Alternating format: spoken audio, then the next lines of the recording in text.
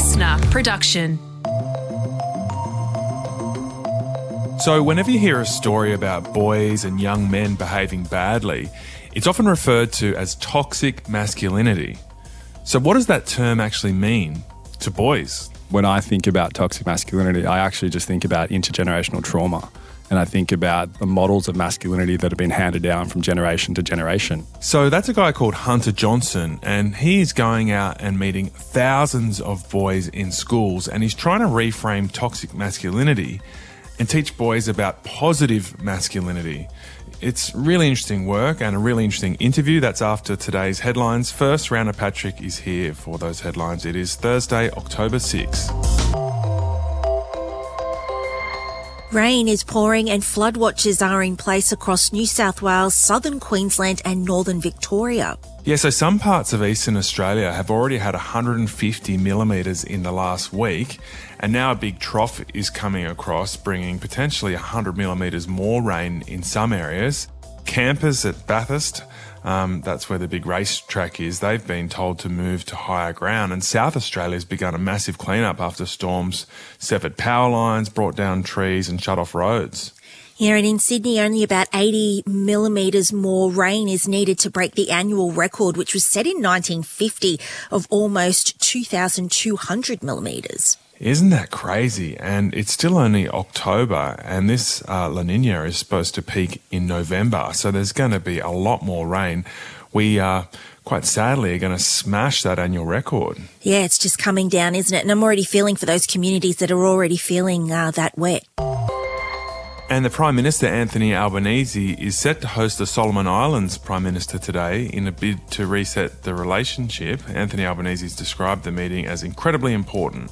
Yeah, it follows a new report which found the Chinese Communist Party launched a disinformation campaign suggesting Australia instigated riots in the island nation's capital last year. Yeah, that's pretty interesting, pretty subversive. So tensions between Australia and Solomon Islands really kind of sparked up last year when the Solomon Islands signed that security pact with China, which Australia didn't know about until it was happening.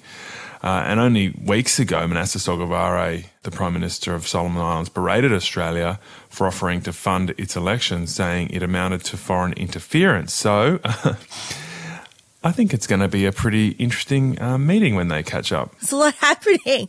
But I think, one of those things about that agreement too, I think, is that a lot of those other Pacific island nations have raised concerns particularly about that pact, like Fiji and Micronesia, who have talked very much about any security agreement should have regional consensus. So I wonder if that's also on the table today. And Alec Baldwin, the actor, has reached a settlement with the family of the cinematographer who was fatally shot on a film set last year. Yeah, Helena Hutchins was working on the film Rust when a prop gun that Baldwin was holding went off, killing her.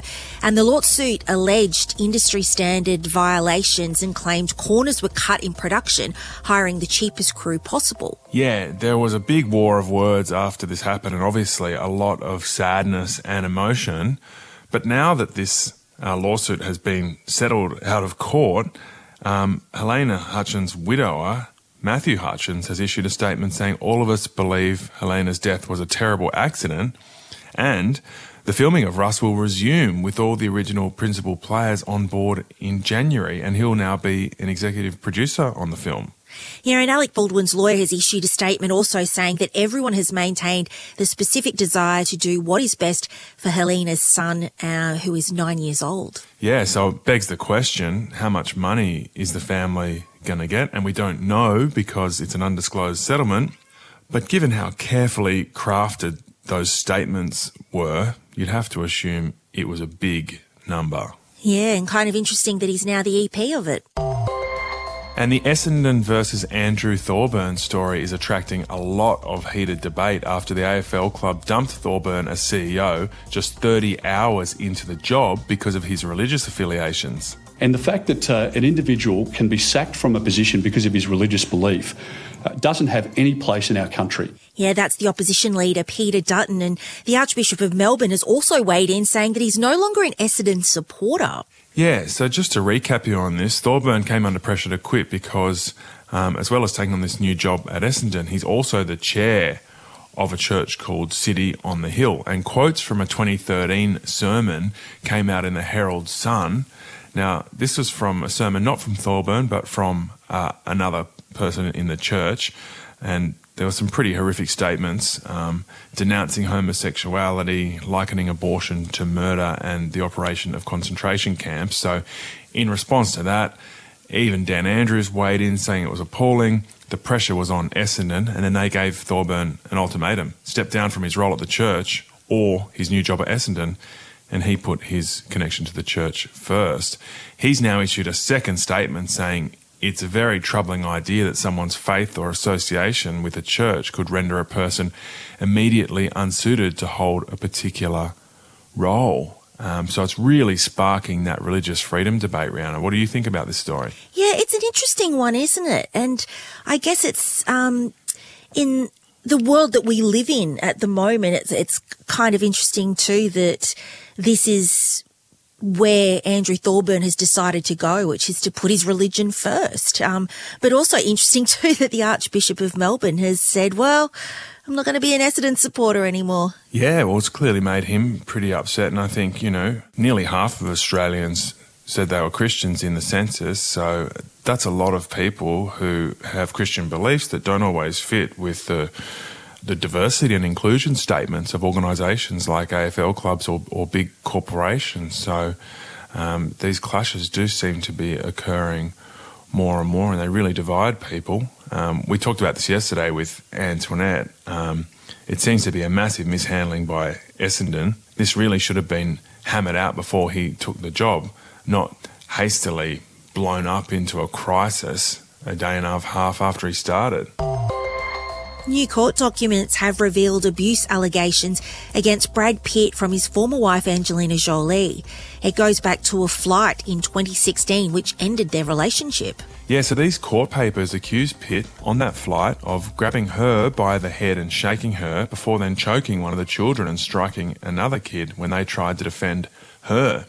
Now, Brad Pitt has previously denied similar accusations of abuse made by Jolie, and an FBI investigation into what happened on that flight at the time did not lead to any charges. But some of these details are new, and they've come up in an ongoing lawsuit between the couple over a French vineyard they bought together.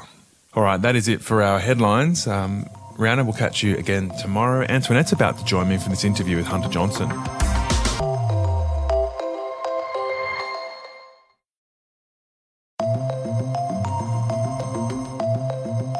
G'day, it is Antoinette Lattouf here. So, toxic masculinity, we've established it's not a good thing for men, not a good thing for women, and we no longer accept the excuse that boys will be boys. So what exactly do we want boys to be? Let's get into it with Hunter Johnson. He is the founder and CEO of Man Cave. It's an emotional intelligence charity, and in workshops with 30,000 young men around Australia, he's been unpacking the idea of toxic masculinity and refocusing on positive masculinity. Hunter, thanks so much for joining us. I think first off, we need to unpack toxic masculinity because it gets thrown around a lot, but what does it actually mean? Yeah, this is an important conversation, I think, to be having. But often I actually don't use the phrase toxic masculinity. I just find it's too divisive. When I think about toxic masculinity, I actually just think about intergenerational trauma. And I think about the models of masculinity that have been handed down from generation to generation. Even thinking about World War II coming back, often a lot of men coming back from those wars carrying a lot of trauma, passing that into their family situations, their interpersonal relationships, their workplaces, their communities. And I think that's where we see a lot of this kind of very unhealthy behaviours that often, if we put the technical hat on, it's really about believing in rigid gender stereotypes, individual success over collective success, homophobia, just a complete stoicism and, non-help-seeking behaviour. That's what I think the academics would say that toxic masculinity is. And, what I'm interested in is what's next? How do we acknowledge that's where we've come from and know that we have this exciting opportunity to create a positive future state for masculinity? Yeah, it's become a powerful word to describe bad male behaviour, but I guess it gets attached to so many different elements, and the meaning of it, I wonder, is it now at the point where it does more harm than good to young men? You're coming face to face with them. You've been face to face with 30,000 young men. So how is this sort of conversation, the use of this term, how are they seeing it? Super confused. And, I see this across the spectrum. Like on a personal level, one of my brothers works in the mines, the other works on a farm, the other's a heavy diesel mechanic apprentice. I talk about feelings for a living, so we're in very different worlds. But, I just watch the more progressive people are getting, it's compounding on itself. And so the language, how personal it is for people is effectively, and the education required to keep up with how much vernacular and vocabulary is growing, it's creating significant divide for men, let alone teenagers, who are going through the tumultuous teenage years of just trying to fit in at the best of times and worry about your pimples. And so what we see in high school is that, boys don't get it. They feel like they're being labelled as the entire problem. But had the recent discourse given them the impression that term meant all men were toxic? Yeah, I think it does. And this is where it gets really layered, right? Because we need to have this conversation, and we need to have this conversation, particularly with men, around stepping up into more positive, healthy behaviours in the mainstream. And also there's a cost when this language goes viral and these teenage boys are living on their devices, whether it's TikTok, Snapchat, whatever it is, and then the algorithm just compounds, unfortunately, often very unhealthy content. There is a risk, though, when you get caught up in semantics, and a similar thing happened with All Lives Matter as a pushback to Black Lives Matter. When all the fixation becomes, but we're not all like this, it's like, well, you're kind of missing the point. And so how do you manage moving the conversation on from just one about semantics and going, okay, I get that labels may be problematic, but there are some real issues that are having significant impacts on both men and women, and that's what we need to fix. Well, we talk to the issues is, when we bring out the statistics, it's, 1 in 4 to 5 young people are experiencing mental illness before they're 18. Suicide is the leading cause of death under the age of 25. So not drink driving, not overdosing on drugs, not coward punching themselves. Then the other side of that is more than one woman every week is murdered through intimate male family violence.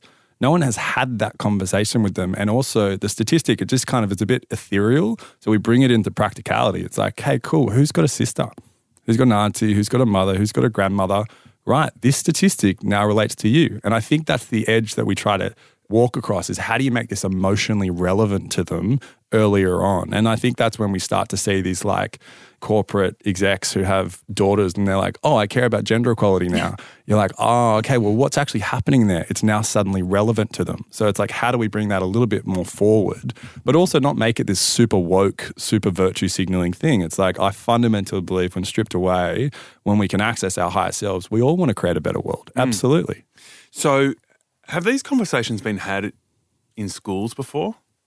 I think it's potentially been done not well. Right. And, that's often what we hear from schools and particularly from boys who the biggest thing for us is developing levels of psychological safety and trust and respect and speaking with them, not at them. That's just like a game changer. Particularly traditional classrooms like kind of speak at and then kids rote learn information and regurgitate it back. Yeah, you're creating a bit more of a workshop scenario, right, where information is flowing both ways. Exactly. Yeah, it's a conversation. It's like that cooler cousin at your family get together who you just want to sit next to and just go, they want you to ask, how you going here? And they feel that sense of like, oh, that person's like me. I don't want my teacher who's teaching me trigonometry to suddenly talk to me about consent and the nuances of masculinity. So it needs to come from outside potentially? I think it makes a difference, and there's some real evidence behind this too, that when we're 12 to 16, we break away from our parents and we seek mentoring and guidance elsewhere. And that's where the village, the community used to come in, or the rite of passage used to come in. Now we don't necessarily have that. Our rite of passage is like go to schoolies, get drunk, first time taking drugs, first time having sex, whatever it may be. And I think there's still something in us, and the data backs this up, that we do seek those lessons from those outside of our parents in those formative teenage years. And I'm interested in your view on this because there are different schools of thought in terms of gender and how much of it is socialised and how much is biological and ingrained. In your view, in the journey of reclaiming masculinity, do you talk about socialisation of gender but also celebrate some things that may perhaps be biologically entrenched? I think a really important thing is it's not about throwing away our favourite masculine traits. Absolutely not. But it's about embracing more of our humanity. And that comes with practice of developing our emotional range. So like I live from my experience. Like I didn't grow up talking about my feelings. Like I didn't absolutely like anything. I remember I topped the grade in art in year 9 and my mate goes, that's a bit gay. I was like, well, art's done. That's it, right? And so a big journey for me now has been reclaiming back that creative side of myself. And I find when I'm able to kind of, I guess, go through that experience and feel like it's the scariest thing in the world, and I go, oh, I survived. And now I've just got a bit more range in my identity. And I think that's what's really important about this narrative for men is like the script that was handed to, say, my father and my grandfather was very different on what was required for masculinity then to this conversation now.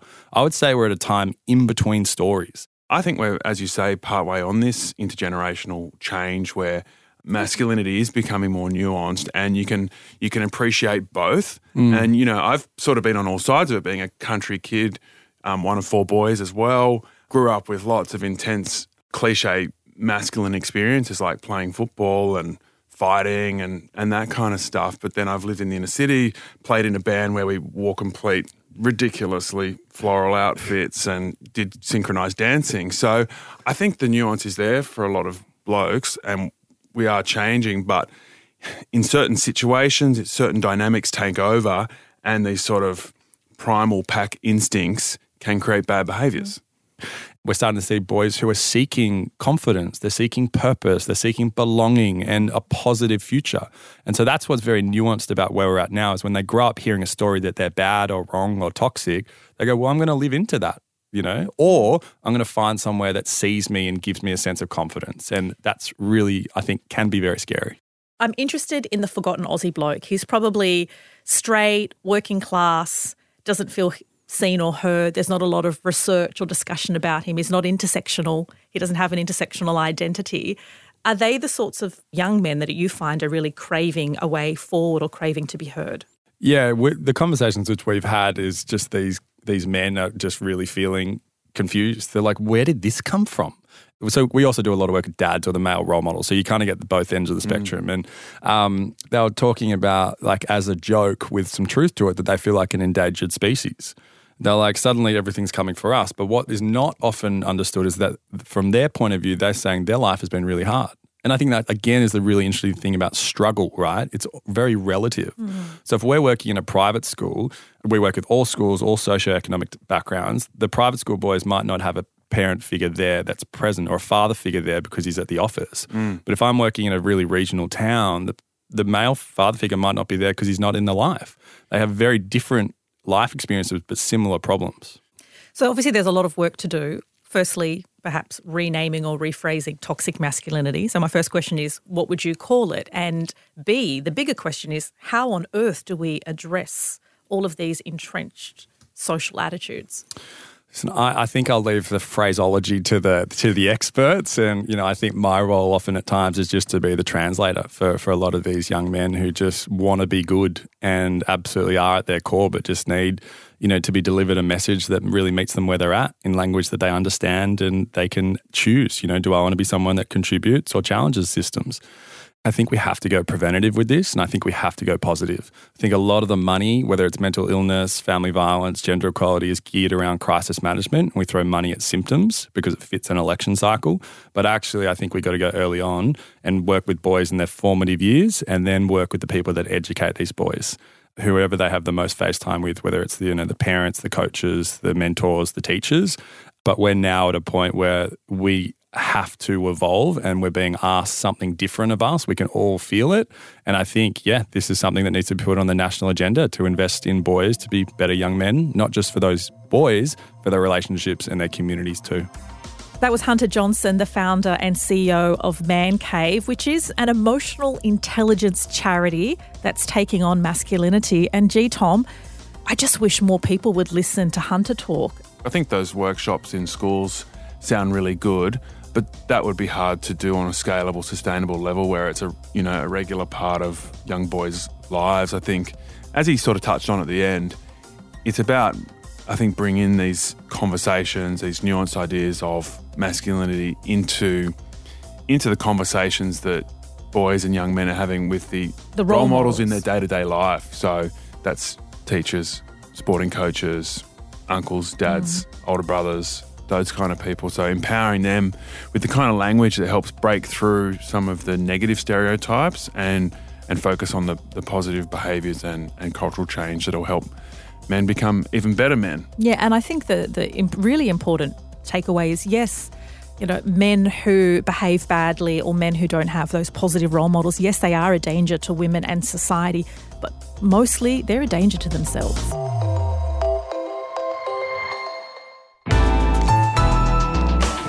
Listener.